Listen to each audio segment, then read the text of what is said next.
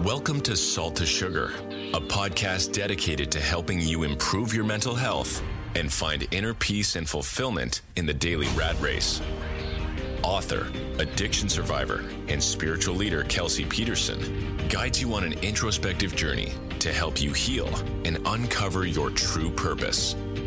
And now your host, Kelsey Peterson. Hi, welcome to the Salt to Sugar podcast. I'm Kelsey Peterson, your host, and I'm so glad that you're here. I'm really happy to be here. I am here with Ramsey Bergeron. Did I say you got it right? Yeah, it's all yes. He is my very special guest today. Ramsey, hello. Hi, thanks for having me. Thank you so much for coming on. Ramsey helped me with the audio today. So this episode is going to be the first episode where I'm correctly using a microphone. Congratulations. Thank you so much. So we did a mic test with my mics hooked up, and Ramsey was like, I'm pretty sure that's just your iPhone audio. And I had it hooked up the same way I've always hooked up my mics, these $200 mics that I bought. Well, this is a learning lesson. And I'm like, no. And so we tested it out. We had the mics hooked up and went to another space and talked to the phone. And yeah, sure enough, it was just the phone picking up the audio. And that's how I've done the last 20 podcasts, is no microphone. So here we are today with an actual mic setup. And so I'm super excited. Nice. Yeah, thank you, Ramsey. We've been setting up for the last hour. That's fine. It's a learning lesson. We got to figure it out. Okay, but Ramsey, beyond his technical skills, I wanted him on the podcast to talk about everything that he does regarding mindset. I think it's going to be it's been helpful for me talking to Ramsey the last few weeks and getting to know him and what he does. But I think everyone's going to be able to take away a lot from his wisdom and insight and knowledge about mindset. Ramsey is a mindset coach, and who do you coach usually? Individuals, corporate settings? What is your Well, a little bit of both. So I help individuals, because that's, even if you think about a corporate setting, it's all made of people, right? So individual people. So I do keynote speeches to companies, but I also do a lot of one-on-one work and small group work as well. Oh, cool. Do you have a preference?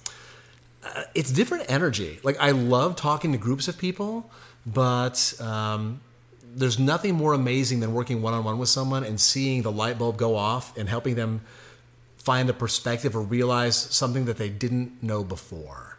Or looking at something that they knew, but in a new way that gives them more power. That's really fulfilling to be able to do that too. Oh, that's so cool. How long do you usually work with individuals?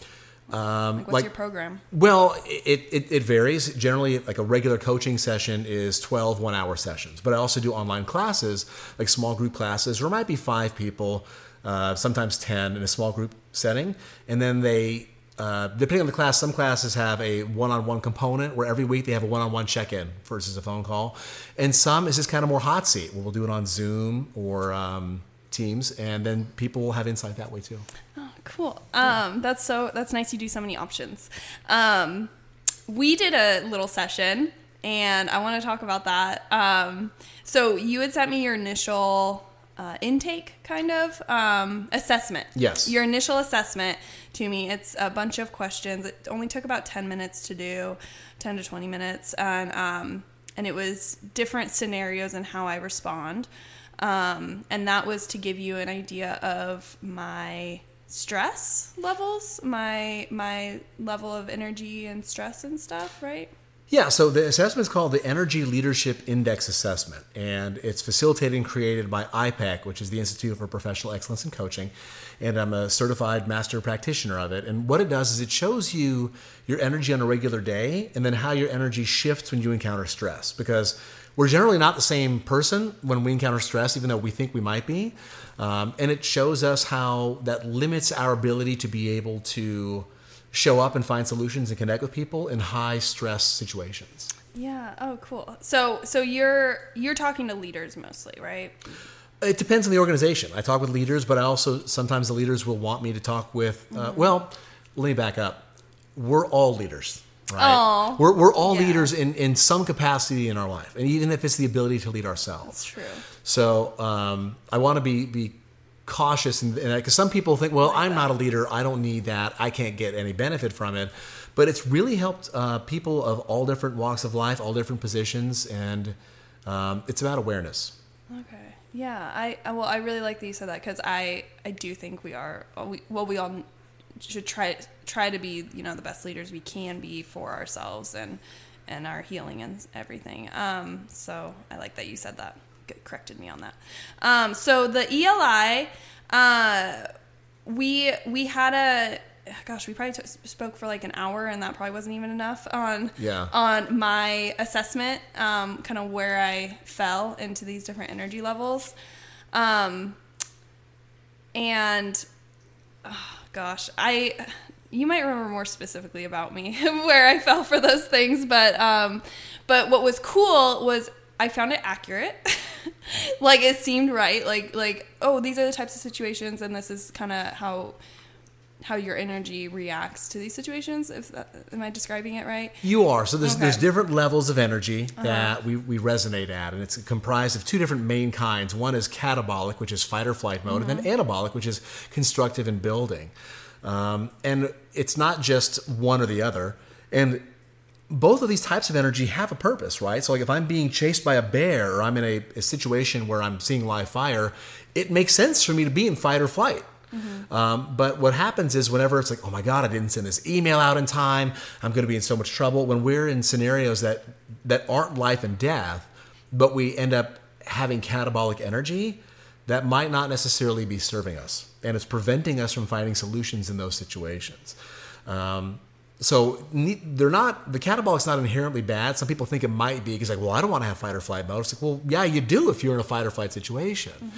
But even in the anabolic energy, there's different types of energy that show up. And your primary one, I looked at it right before you came over today, is level 4, which is a bit more of a being of service level. Like, it's putting other people's needs ahead of yours. But then there's also some judgment with level 3 involved in there too, where it's helping people because we think that they need fixing. And it might not necessarily be from a pure being of service place. Sometimes it's because we're judging people. And that's okay. Again, this assessment's about awareness. It's not like you're bad for this. I'm glad Bodhi's able to provide some comic relief here. This is Bodhi. Yeah. I forgot to introduce Bodhi. If you're watching the podcast, you see the cutest little chihuahua in my lap right now. He's a Chiweenie. He's a Chiweenie. He's half dachshund. Yeah. He's so cute. Okay, so yes, judgment and of service. I see that a lot with. I see the judgment show up a lot for myself. Like I have so much judgment for myself, and that's where I want to like heal a lot, because I don't want people to think a certain way about me. Well, then that's actually your stress reaction, and that's more catabolic. Where level 1 is either overwhelmed or overloaded. And there tends to be a strong correlation between someone who's level 4 in the top chart, because you're helping other people, and then when you're stressed, you either feel overwhelmed because you're trying to help too many people, or if you didn't help them to what you thought could be the best of your ability, or it didn't really, like, you're like, oh, I thought I could help them more, then you shame or beat yourself up for it not being as, quote unquote, as good as you would have liked for it to be.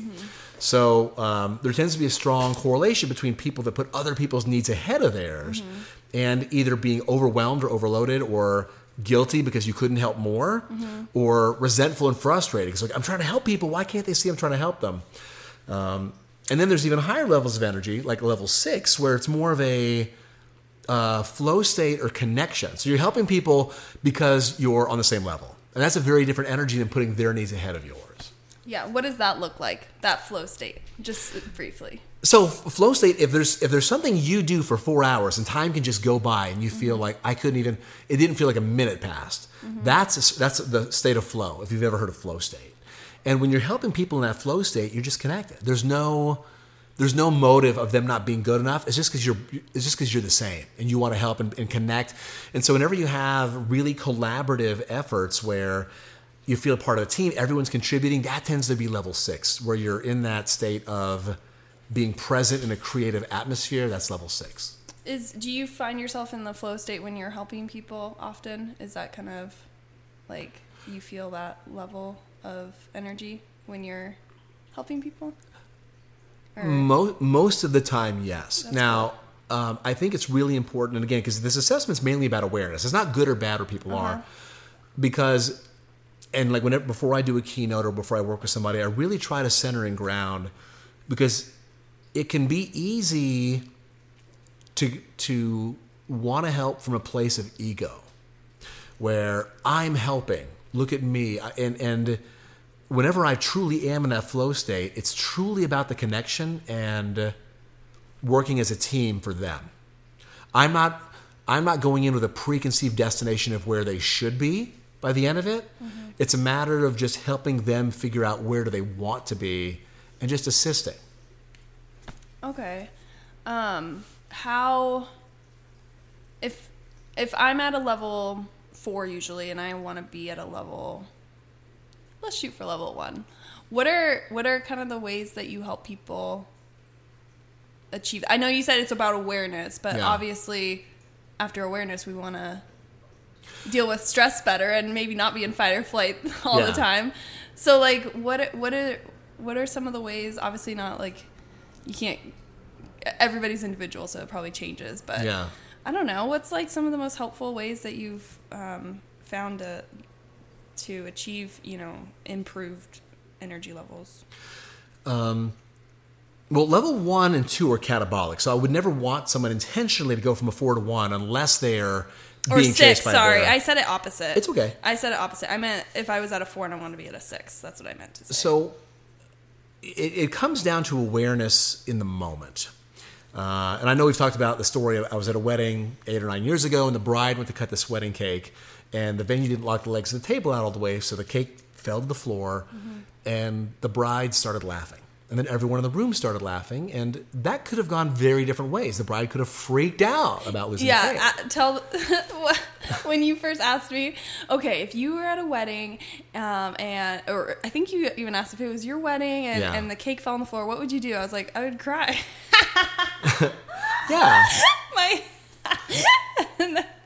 You go on to say that there's another option that you could laugh. I'm like, okay.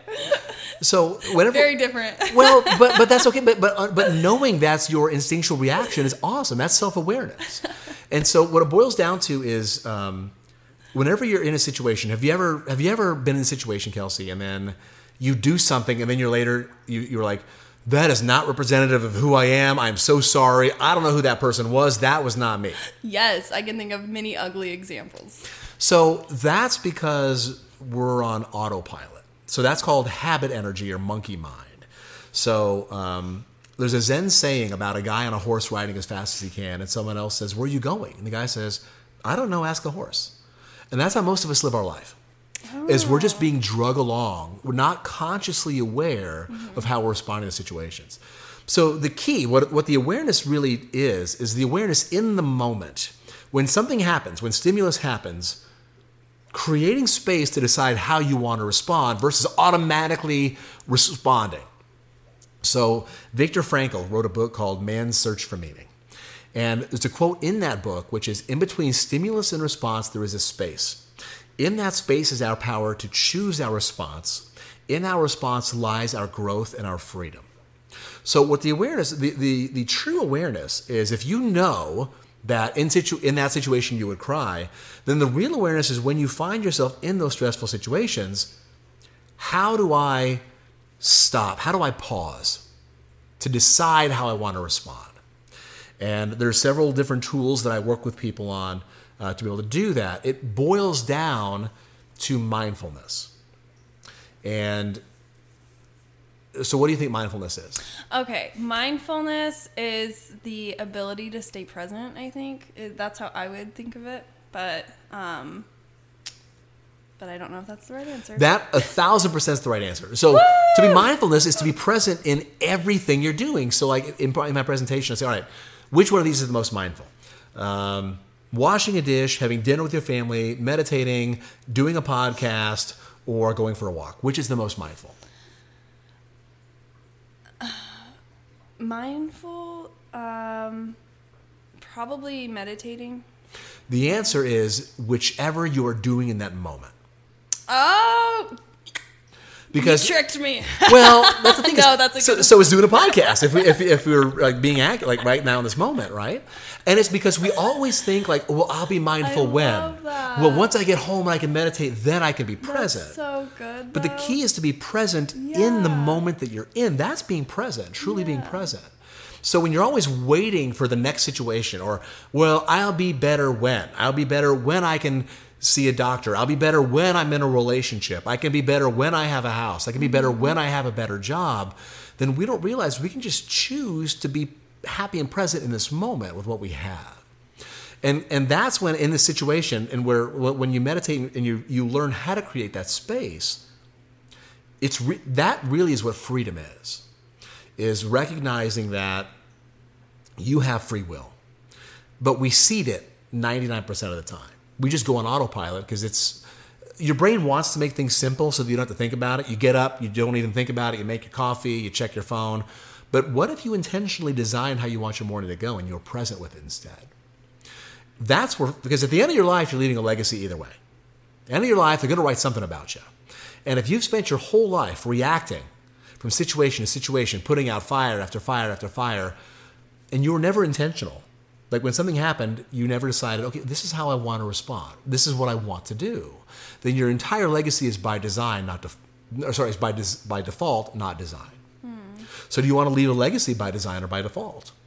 And the assessment and what I do in coaching people with their mindset is help them create that space to be able to live intentionally. It sounds lovely. Like I loved when you were like, no, it's whatever you're doing. Like the most mindful thing is podcasting right now. When you were speaking, I was trying to apply it in my head in different situations, like where I feel the most fight or flight. Yeah. For instance, like that would be a time, where I'd like to be more mindful. And that has to do with a lot of times like relationships, like in any kind of relationship problem, friends, somebody I'm dating, family, like whatever it is. And it's really hard to like change how you react because like we're used to reacting certain ways. And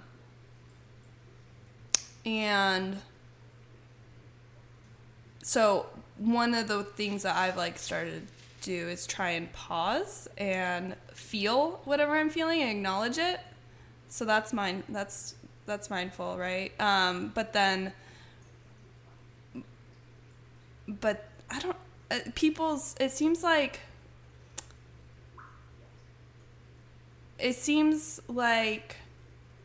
it's hard to not, it's all fine and dandy to recognize how I feel maybe, but then actually like my actions after that, it's almost like I didn't know that you could laugh at cake falling on the floor. Yeah. Like, so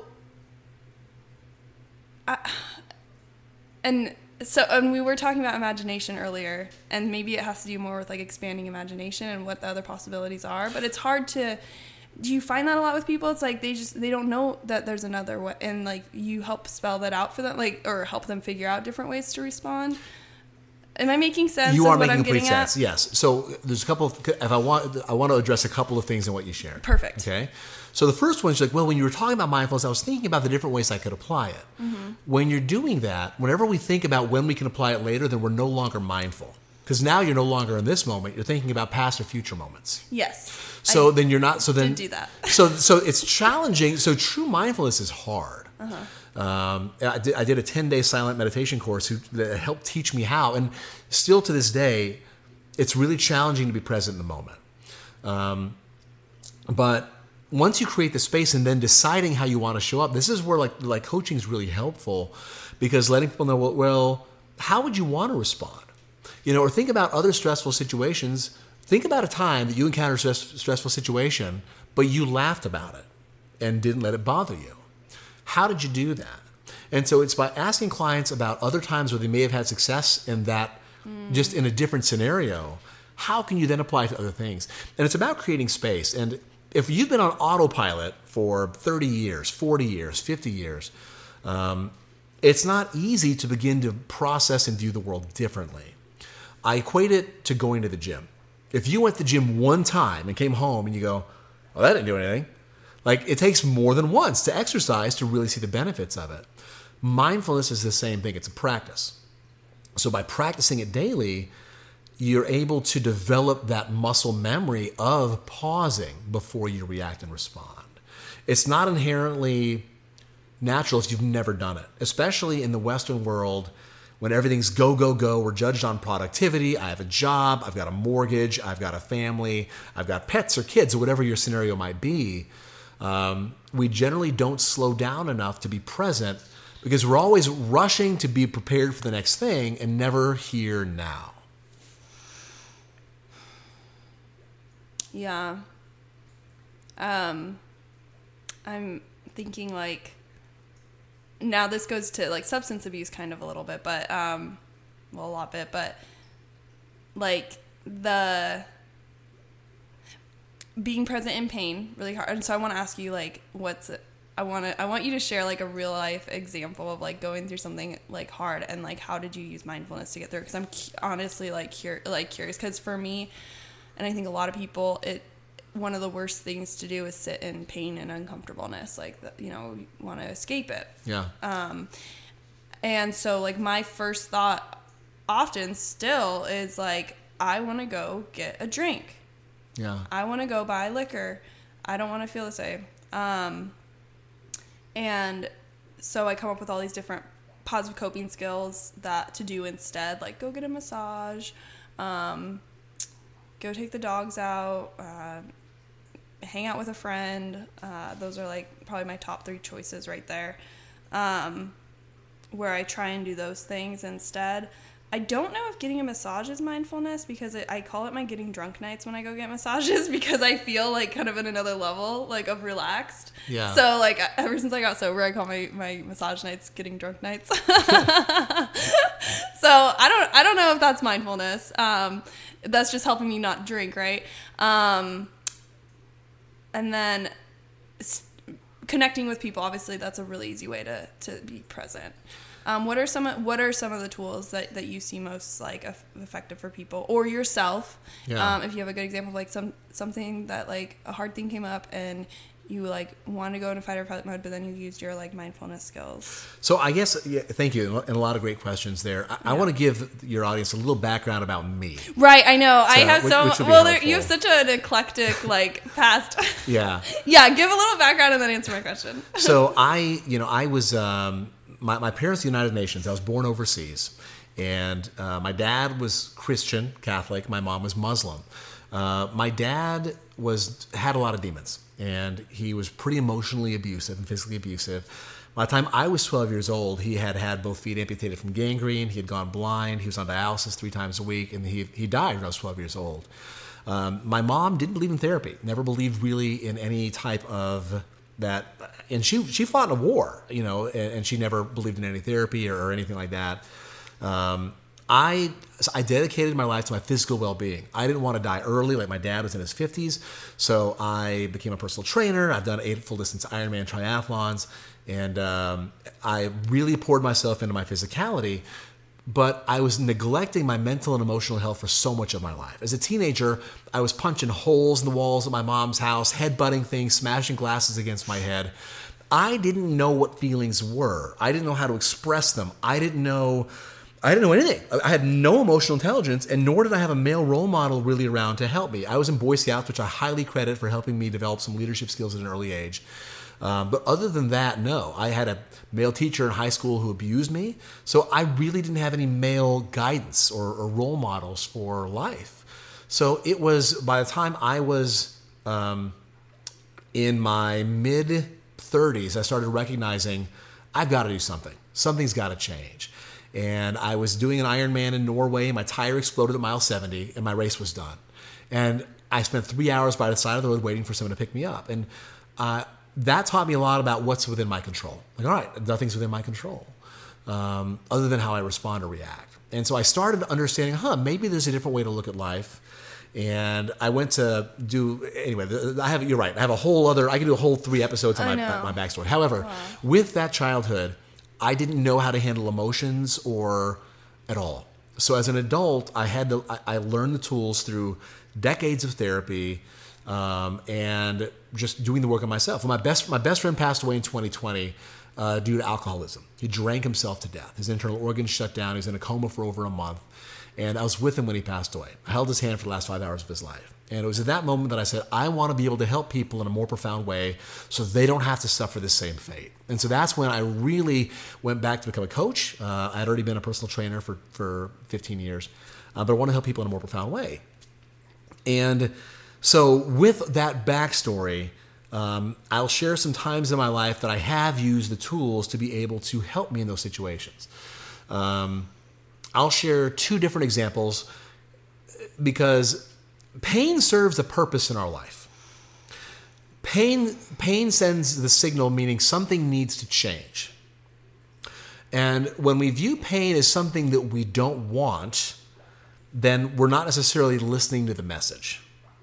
So I was doing a presentation on the Big Island of Hawaii, was it 2 years ago now? Time flies. But I was there. I'm like, hell, I'm in Hawaii. Let's stay for a little bit. So my 4th day there, I was supposed to be there 2 weeks. My 4th day there, I got a kidney stone. So I ended up in the emergency room in Kona. On the way there, I'm driving to the emergency room, doubled over the center console in extreme pain. And one of the things I learned at the meditation center that I went to was 10 days of silent, like 10 days of no speaking, no eye contact, no music, no exercise, just 100 hours of meditation. And one of the things you learn is that all suffering in your life is caused by one of 3 things. Either clinging or craving, like, oh, I want that, I want to feel more of that. Hatred or aversion, ooh, I don't like that, I don't want to feel that. Or ignorance. And when you realize when you have pain in your body, it's not your pain, it's just pain. It's not personal. It's not like, oh, this is my pain, it hurts so bad. Whenever you view it as your pain, it hurts more. But it's just pain. And I'm like, okay, I can either be angry and have a kidney stone, or I can just have a kidney stone and just observe it. All right, it's pain. One of 2 things is going to happen. With any pain you have, one of 2 things is going to happen. It will either kill me or it will pass. That's it. At the end of the day. And so when I'm like, all right, right now it's here, right now, all right, where does it start? And I view it objectively. And so when we view life with curiosity, like, oh, okay, where is this pain? Where really is it within me? It detaches it from me. Oh, this is happening to me. I feel so much. It's just a pain that I happen to be experiencing, right? It's just an experience. Wow. Oh my gosh. That so aligns with some of my beliefs about, like, for instance, like, I'll identify with certain disorders and stuff to help other people maybe who can relate, who might want similar treatment as I got. So, like, for instance, in my book, it was the first time I ever, like, told anybody outside a psychiatrist or therapist that I have borderline personality disorder. But, like, I don't like saying I'm borderline. Sometimes it slips out, but I try really hard to, like, not say, like, I am a certain thing, because I don't think that, like, I struggle with eating disorder. I'm not anorexic, or, like, I'm not bulimic. I struggle, or, like, I don't know, but, like, the way I try and, like, say what I struggle, or the certain pain that I deal with, I try really hard to not make it part of my identity, because it's not me. Like, I believe my soul is perfect exactly how God created it, and that there's certain things that happen in this world that cause breaking or damage or whatever, but that's not me, and it's not my pain. Yeah, it is just pain. I've never thought about just, like, pain like that. I've thought about, like, disorders like that, and like stuff like that. But I really like how you said that. I'm actually gonna try. Next time, which will probably be, like, later today, that I'm in pain. I'm gonna try it really hard and think about, this is just pain. It's not my pain, and observe it. Yeah. Well, that's physical pain. I haven't gotten to the emotional aspect. Really? Because emotional, it's different. So it feels like different. it could be the same. So see, look at me. Don't listen to me, everyone. No. It's okay. You're right though, but it's similar. It's very similar. Okay. But you mentioned another point that I'm like, I wish I would have written that down because I wanted to come back to circle back to it. When it comes to labels, okay, I'm very big on not assigning labels to people because they say that the scholar spends their whole life learning and the enlightened man spends their whole life unlearning. It's a matter of removing the labels that are placed on you, because then you think that becomes your identity, and you cease to be who you are, right? So like even before you're born, your parents are like, this is your name, this is your religion, we like these people, we hate these people, this is your nationality, and go. So you already have this preconceived notion of who you are, who you don't like, who you don't want to be like. And part of what I like to do is help people begin to ask questions like, well, is that who you are? And so when you're talking about pain and your pain, I teach a class on radical acceptance, which it's like, so at the end of the day, what do you own?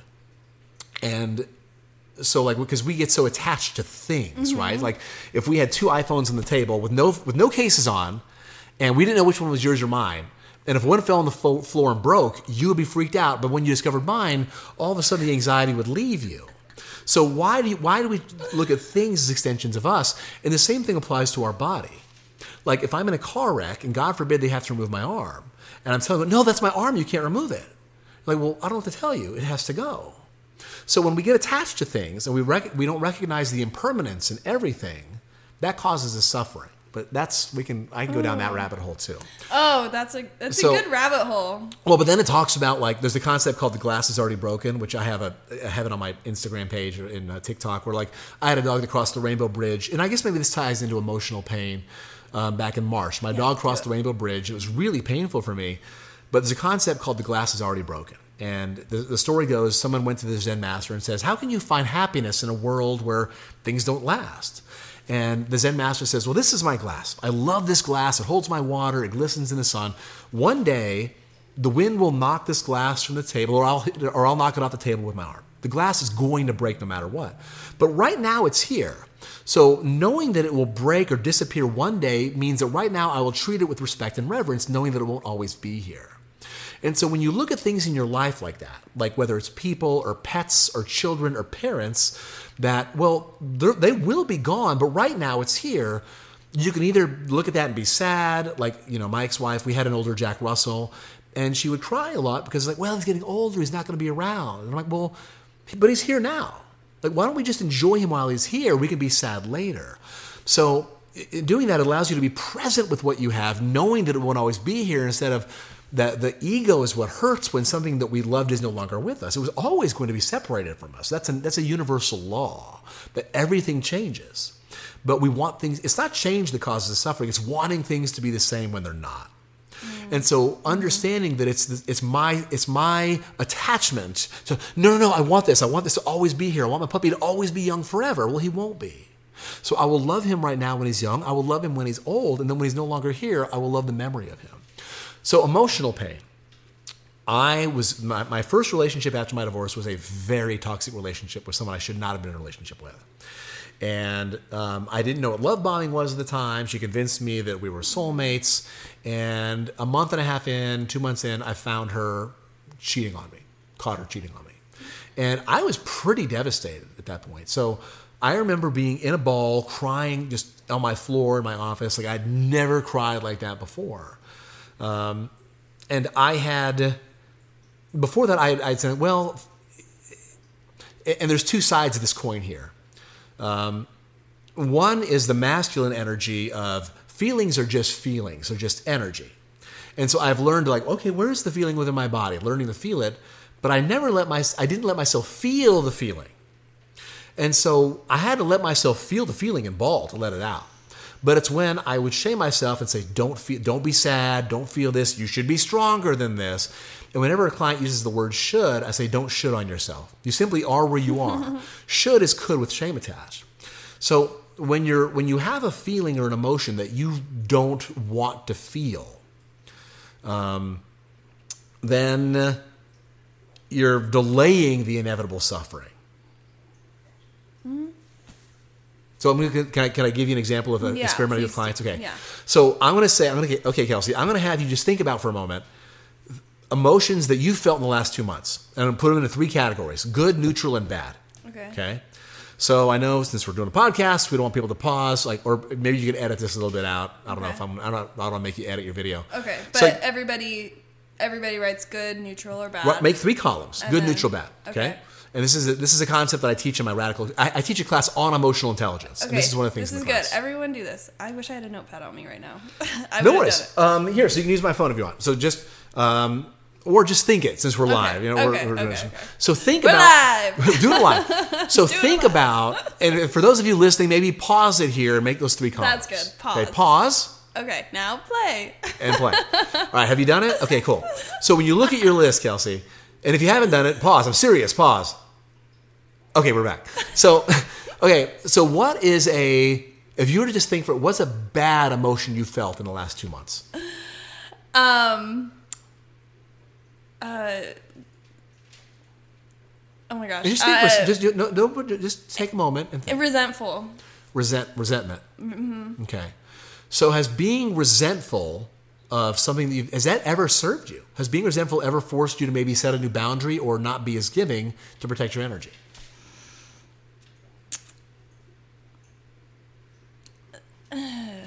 I'm sure it's helped me see I need to work on it. There's something I need to address. Okay, so resentment has shown you there's something you need to address. Whether it's you know what, I'm overextending. I'm resentful and it's because of my actions. Could be a possibility, right? Or I'm resentful because you know what, I've been too giving to this person. They're not appreciative of it. I'm gonna pull back a little bit because they're not meeting me in the middle.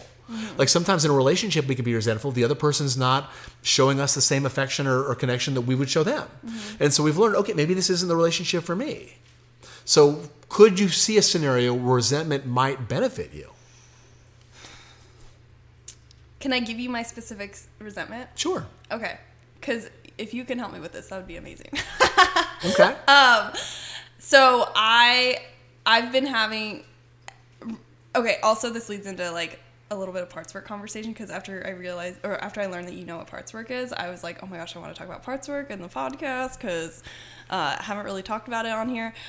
We have 4 episodes, I'm sure. We'll come back for parts work. If we get a chance to maybe just dabble in it, but I just want to describe what parts work is. It's part of you breaks off at a certain age from a traumatic experience or something, or just a bad experience or whatever. It broke off and learned how to survive in that scenario, and then didn't kind of grow up with you, so it kind of stays that age, stays in that way of protecting you, and parts work is learning how to reintegrate it and find good ways for it to stay with you and become back into your whole soul, And I've been struggling with the 6-year-old's part of me over the last week because of the last episode I did, talking about where my food stuff came from, and I've been acting kind of like a 6-year-old to my mother, and I'm aware of what's happened after I say something to her, get angry at her for I gotta go, I gotta call you back, we're on the phone and she's gotta call me back. Normally it's okay, talk to you later, but I'll feel this anger at her, she doesn't want to talk to me, she doesn't care about me, she doesn't, she's not here for me. Because there's this 6-year-old of me screaming protect me, I want my mom to protect me. And when I was 6, I unfortunately something terrible happened to me where I now hold a resentment to my parents, and I don't want to. It doesn't rationally make sense to me, but that 6-year-old has not been integrated in. So I feel all this resentment towards my parents for something they had no control over, basically a family friend sexually assaulted me, and and now I have this anger at my parents for not protecting me. And because I'm dealing with all this food restricting stuff, that 6-year-old part of me is ever present. I feel like a 6-year-old multiple times a day for the last week. Yeah. And so the resentment doesn't feel like I'm aware of it. I have the awareness, but how do I be mindful with it? How do and I'm sharing all this because I think it makes so much sense when you're saying it, and it sounds so great, and I want it, but I'm like, how do you apply it? Like, sure, where does it fit? So thank you for sharing that. And yeah. you know, I've learned to stop. You know, that I will say that shouldn't have happened to you. Mm-hmm. You know what did happen to you, but I always tell people that would you be helping people and being of service today had that not happened to you? No. And so whenever we look back at things and say this, I wish this was different, or we have, because when I teach classes on radical acceptance, that's a hard thing for people to grasp. So like, situations are neutral, and it's if you still allow that memory to have influence over you now, there's a difference between victimized and victim mentality. Mm-hmm. You are victimized. It's your choice whether to move forward with a victimhood mentality. Mm. And when we have resentment, that's telling us there's something here to look at and explore. Yeah. So if you didn't have, and first off, I commend you for understanding that there's a level beneath anger. And Eckhart Tolle says, wherever there's anger, there's always pain underneath. Anger is not a default emotion. It's either fear or betrayal or embarrassment or hurt or resentment. So let's talk about the resentment that you're feeling towards your parents, right? It sounds like, and correct me if I'm wrong, it sounds like that's pointing you to work through what happened when you were 6. Yes. So is the resentment serving a purpose? Oh, look at that. Yes, it is. Okay. Yes. So is great. it fair to label it as a bad emotion? No, as long as I do something as long as I make a change. Because it's created awareness for you, right? Yeah. So we're going to move that from bad to neutral. Okay. Is that fair? Yeah. Okay. So what's a good emotion you've had in the last 2 months? In the last 2 months, my best friend wants to stay in Arizona and like buy a house here and stay here and not go back to Portland. So what's the emotion? Joy. Excitement. Excitement. Love. has being excited or in love ever led you to do something you regretted? Oh yeah. Okay. Yeah. So is it fair to label those as good emotions? Oh, don't do this to me. Those are my favorite emotions. Okay. Ooh, I don't like where this is going. Why? What don't you like? Because I love feeling like all those like good emotions. Like I ride big waves, and so when I drop down, I'm like I can't wait to be up again, and then when I'm up, I'm like yeah. So I feel most present. You want more of that. Yeah. So here's the thing. Every emotion you've ever felt will pass, and when you make your goal of an emotion that's impermanent and transient, you will always feel let down. Okay, yeah. Yes. So when you're bad, they say this too shall pass. Uh-huh. Try saying it when things are good also. Oh, that's tough. That's literally my mantra for bad times. Well, but this too shall pass. So trying to say it on a good thing, that's good though. And here's why. So every emotion that you feel is not good nor bad. It's neutral.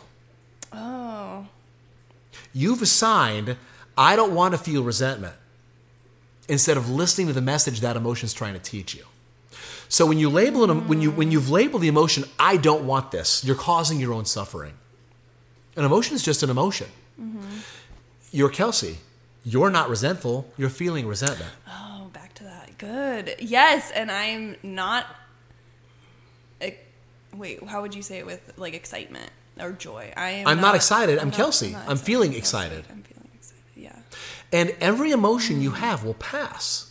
It's a matter of being present with the emotion and understanding, one, what the message is trying to teach you, and two, understanding that it is also the glass that's already broken. Okay. That was a cool exercise. You're seriously like shifting. I really think we're gonna take away a lot from this podcast. So I hope the listeners do too. I'm really excited about it. It's already so good. But is a lot of the work you do with identity then? Because I feel like that's the next step. Where I'm trying to think about like listeners and like and myself and kind of like where I would have issues with saying such a thing as I'm not I am not Joy, I'm feeling joy. Or I'm Kelsey, I'm feeling joy. That's what it was. Okay.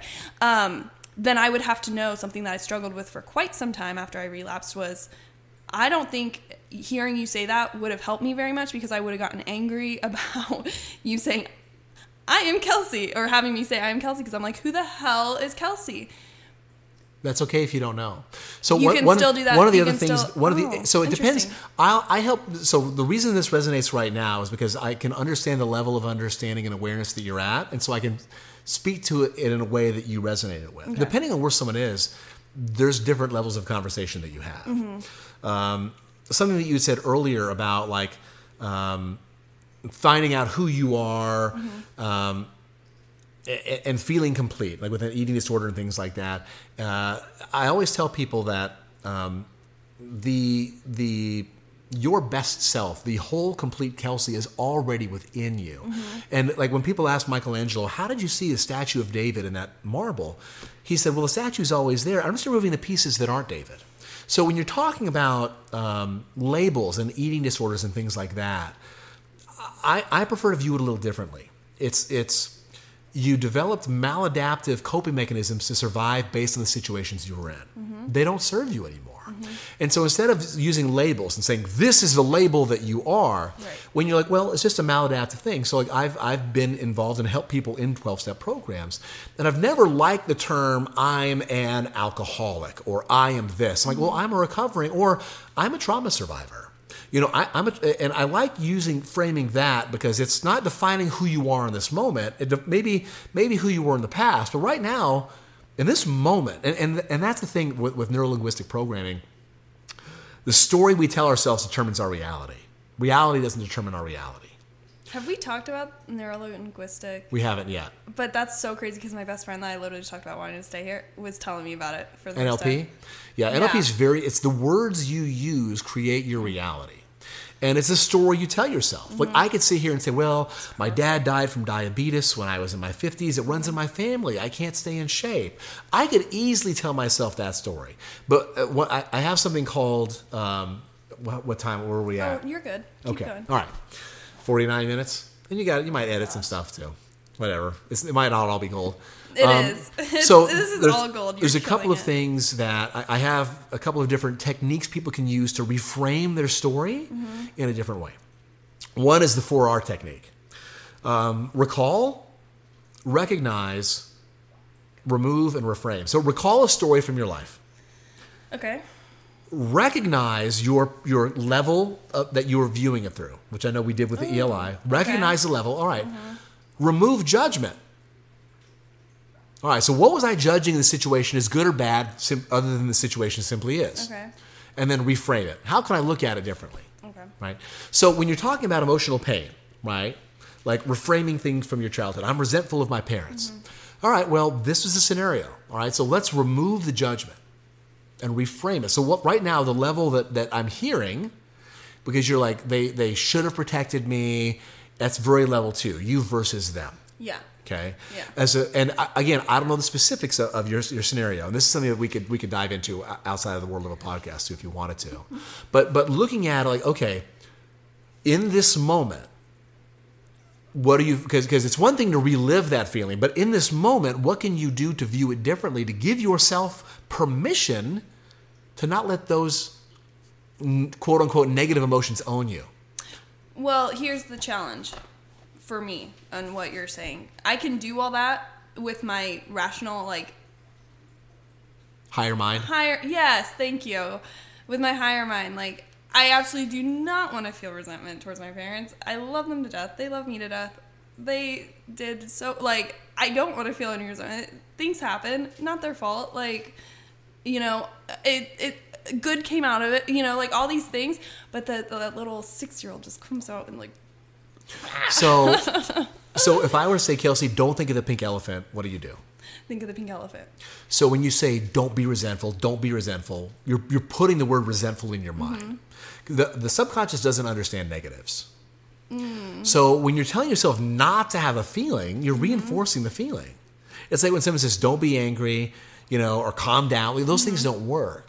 So what I encourage my class to do is like, all right, well, let's think of the green giraffe. So I know you were talking about like your massages, right? Being your drinking days. And we can talk about distractions and actions and the difference between self-care versus selfish and like where self-care is so important. But when we're talking about the green giraffe, when you instead of saying don't be resentful, explore the resentment. Yeah. It's like, all right, the 6-year-old's resentful. Why are you resentful? What do you feel they could have done different? Like, have that inner dialogue to give that resentment a voice. That's good. And work through it. Do the actual parts work that I was talking about. Yeah. Have that dialogue. Because that's true. Like, I had a therapist doing parts work, and I'd have to write letters back and forth. Yeah. From the 6-year-old to me, to 6-year-old, or 16, or whatever age my part was. And that's something I didn't even consider doing in this scenario. And that's okay. And again, to give yourself grace and not shame yourself when you're aware that you're in a catabolic state. Yeah. And something that I would encourage you to do is instead of going back in your mind to 6-year-old you, bring 6-year-old you to the now. Because then you're not reliving a traumatic memory. You're saying, look at where I'm at now. You're safe now. And so bringing that wounded part of you to this, because otherwise if you go back and you're replaying the movie in your mind of that, you're no longer objective. So you bring 6-year-old Kelsey to the modern present room you're in, and you're in a safe place. Yeah, and we were talking about doing that earlier, and like what are some of the positives from that 6-year-old, and I don't think I want to go down too deep. Giving it a new job, giving the 6-year-old a new job, Yeah. right? Because that energy is always going to be within you, and that's something we can dive into later. But another technique to help reframe negative things, I call it the just F it method. It's I think I like this method. What is it? It's essentially 4 Fs that you use in situations. So. It's not that. So, but again, it's just a play on words. So the first 2 Fs are facts and feelings. Okay. What are the facts in the situation, and what are the feelings? Okay. And once you've listed those out, the third F is flip it. Well, what if you felt a different way about it? So, for me, last year, I was in another relationship that thought I was going to be a daddy. We lost a pregnancy. Okay, and there was a lot of other complications I will get into, but I was really heartbroken about it. And I remember being so sad, and then I remember like, well, what if I wasn't? What if I was okay with it? I was accepted, and I moved on. Wow. And that created just enough space between me and the emotion to allow me to see daylight. And I'm like, okay, well then I guess I'll be hanging out with my friends today. And it gave just me permission to think about it in a different way. So just flip it. Just asking yourself, what if you felt about it a different way? Why does that seem so profound for some reason? Right, because we get stuck. It. We get stuck in this story of this is the feeling. And that's why NLP is so important. It's like, well, tell yourself a different fucking story. You have permission. Sorry, am I allowed to cuss on your podcast? Yeah. Oh, yeah, I cuss The fourth F is future. What would 80-year-old you tell you to do in that situation? And that allows you to tap into the wisest version of yourself. Love that. And so those are the 4 Fs: fact, feeling, flip it, and future to really get new perspective. And if you go to my website, which is bergeronwellbeing.com, if you sign up for my email list, you can get my free ebook, Just F It, which really details and lists this out. Oh, cool. Okay. I hope everyone does that. Say that again. Bergeron Wellbeing. It's BERGERON, wellbeing.com. I'll write it out on the thing too, on the bio. And then there's on the landing page, there's a place where you can sign up for my email list, and then you can download the free PDF ebook of Just F It. That's so cool. And then really quick, there was something I wanted to say that I feel like I didn't really get to touch on about the energy level things, but just that, and that you emphasized when we met before the podcast about it, but that it's really about like how we react to stress. Maybe I said that, but I was in rehab when I learned about stress being, deadly for you if that's how you perceive it to be, if that's what you're believing about stress, but that stress can actually be really good for you if that's how you're thinking about it. And just to kind of like loop back to the beginning of the ELI stuff, that's basically what your program is doing, is teaching people to perceive their stress differently. Right? Or just, sorry, I don't want to butcher what you do. I know I said that wrong. It's okay. But it's like not perceiving stress as something bad. It just is, and stress can help you make changes. right? I mean, yes. So it can be good. So let me define stress. And Okay. if you're watching, this will be easier. But like if you're listening, it might be a little different. So I'll kind of explain. So if I'm holding up two hands, Okay. in one hand, this is reality. This is what's going on that I don't want to happen or think should be happening. This hand is what I want to happen. This is what I want to happen. The gap between the two hands, that's all stress is. Stress is the gap between reality and what I think should happen or what I want to happen. And the sooner I can let go of my expectations and move to reality, there's no more stress. So stress is essentially something you're not expecting. It's a surprise. If you don't allow it to bring you to a catabolic state, I can say, okay, what can I learn from this? And that's where stress can benefit you if you're seeing what can I learn about the situation, be it how can I view it differently next time, what am I learning about people, what procedures can I put in place. That is utilizing change for the betterment of yourself and the world. But if you view it as, oh my God, I'm overwhelmed or I'm going to die, then you're no longer solving problems. You're allowing that stress to put you in a catabolic place and you can't find solutions. And that's what the assessment measures. Yeah. Is, are you going to a catabolic place where you're no longer capable of finding solutions, or are you able to say, all right, I'm going to remain calm. What can I learn? Yeah. So your work is bringing the hands together. Yeah, bringing the hands together. Yeah. I love finding that. solutions. Oh my gosh, it is so cool, and you're so good at it. And it's like, because I was trying to throw you questions that like I couldn't answer for myself, and you answered them so simply and obviously. Well, I'm very impressed. I think you're awesome. Well, thank you. And with awareness, and whenever I do the assessment with people or help clients, it's so funny. People are like, well, I already knew that. I don't tell people a lot of what they don't know. I tell people, it's not what you think, it's how you think. Mm-hmm. And so I help people just think a little differently, and don't beat yourself up for not knowing what you didn't know when you didn't know it. Mm-hmm. So sometimes I'll do the assessment. People are like, oh, I have so much catabolic energy, I'm so stupid. I'm like, well, that's just more catabolic energy. So the awareness that you're catabolic, you now have choice to say, so I was a personal trainer for years. And so let's say somebody came in with body fat that was 35%. I'm like, here are your options. You can either say, oh my God, this is hopeless. Why even try? Why bother? Or this is simply where I'm at. What do I want to do? Where do I want to be? And so I encourage anyone listening, instead of shaming yourself that you're not where you want to be, acknowledge where you are. And acceptance. So awareness is the first step towards enlightenment or fulfillment. The second step is acceptance. Accept where you are. Accept how you feel. Accept how you look.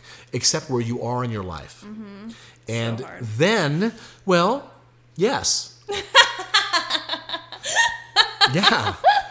But it's only because of labels and what we're told I should be. And once we're present, if you're truly present, you're accepting where you are in this moment. And that's where peace and happiness is. Yes. You know, it's the whole happiness is the journey. Like in this moment, there's nothing preventing you from finding peace and happiness because there's nothing missing.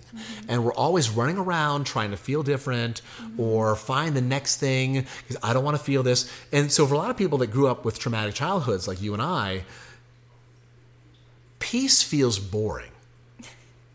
And so we want chaos because when it's like, oh, now I feel alive. But the reality is learning to just be is happiness and fulfillment, but it's unfamiliar.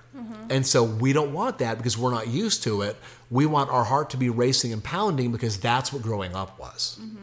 And learning that, okay, well, I'm going to be okay. And so some people turn to addiction for that because they just want the feeling instead of realizing that it's readjusting the baseline. And that's uncomfortable, but that's okay. So good. I kind of want to end on that because that was just really good. Thanks. I think that was, this whole podcast was like such a good reminder for me and also a new way to look at things for me. I'm definitely going to think, what if I wasn't scared? How would I feel? Like, for right now, like, because I'm feeling, or what if I didn't feel resentment? What would I feel? I don't know. I'm just going to think about that and also maybe do some like parts work. But no, just, I think what you do is so important and it's so cool that you're so good at it. How long have you been doing it for?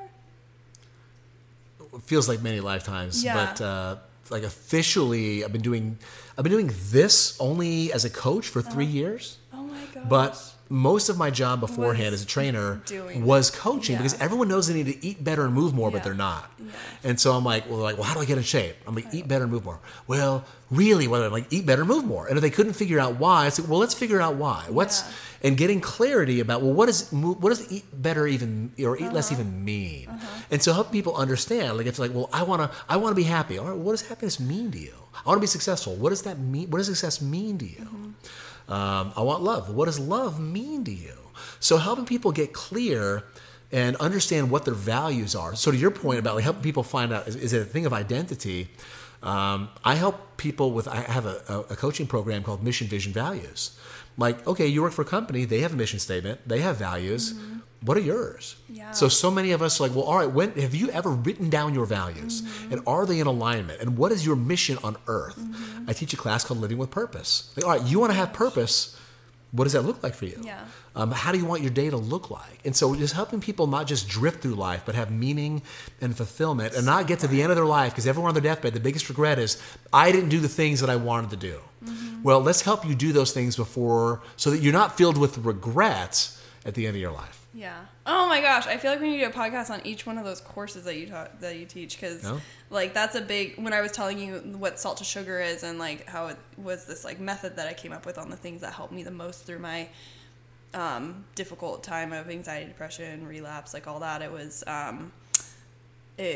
purpose is like one of the 4 main components in that, and it's just huge. Yeah, identity, purpose, all that. So. But it all kind of goes back to being present and just learning how to do that. And especially when hard things come up. That's why I'm always trying to apply like these things for the hard time. Like it's so much easier. It's easy to be present during a podcast. It feels great. It's fun. Yeah. You know, it's easy. But what if it wasn't a hard time? Right, and then there you go again. Well, right. No, I need to do that. Because what makes it because I'm judging it as hard. Yes, what makes it a hard time is this Ramsey, is what I want it to be. You're getting me good on here. I love it. Oh my gosh. All that's making it a hard time is you telling yourself the story. Yeah. It's a hard time. Yeah. Oh my gosh. It's just a story. I'm like excited by how much you're like blowing my mind right now. I'm sure you're blowing everyone's mind who's listening to this podcast. So if anybody wants to find you, you can do that at bergeronwellbeing.com, BERGERON wellbeing.com. I'm also on Instagram, TikTok, Ramsey Bergeron, I think all one word on both of those. And yeah, just follow. And I'm going to write his Instagram. I'll probably have to text you for what your TikTok is. I have a TikTok and I like never use it because you have to post twice and it's... No worries. But I'm going to write the TikTok and the Instagram and the website. So you can find Ramsey if you want to learn more about what he does. Super cool guy. I'm so excited to be friends with him now. And I'm also interested, because I want to know what's resonating. So for anyone who's listening to this, if you can share what your biggest takeaway was, that would be fantastic. Just in the comments or in the notes so that I can know what's resonating. And feel free to ask questions in the comments, and maybe you can reach out to me for another podcast of what people may have follow-ups. Ooh, yes, that is so good because Ramsey and I already decided we have way too much. Guys, I didn't even share half of what this guy does. Didn't even scratch the surface. So he's gonna have to come on another podcast. So there will be more, and so if there's something you want to hear more on, we can talk about next time. Please DM me or comment or however you guys know how to find me. Just let me know because that would be really fun to do a Q&A podcast with Ramsey. Ramsey's out of Phoenix. We're in his home right now, so he's local to Phoenix for all the Phoenix listeners. Really cool guy. Thank you so much, Ramsey. You're just the coolest. Well, thank you for having me. And if you like this podcast, please go to the top right and subscribe. It helps me make sure you don't miss any future episodes, and it makes sure it helps you make sure you don't miss any future episodes. Thank you so much, and I'll see you next time. Thanks for tuning in to Salt to Sugar. You're officially one step closer to becoming your best self. Be sure to subscribe wherever you heard this podcast so you never miss a future episode. Remember, you are not alone. For more information or to connect with Kelsey, you can find her on Instagram at Kelsey Pete. Thanks again for tuning in, and we'll see you next time.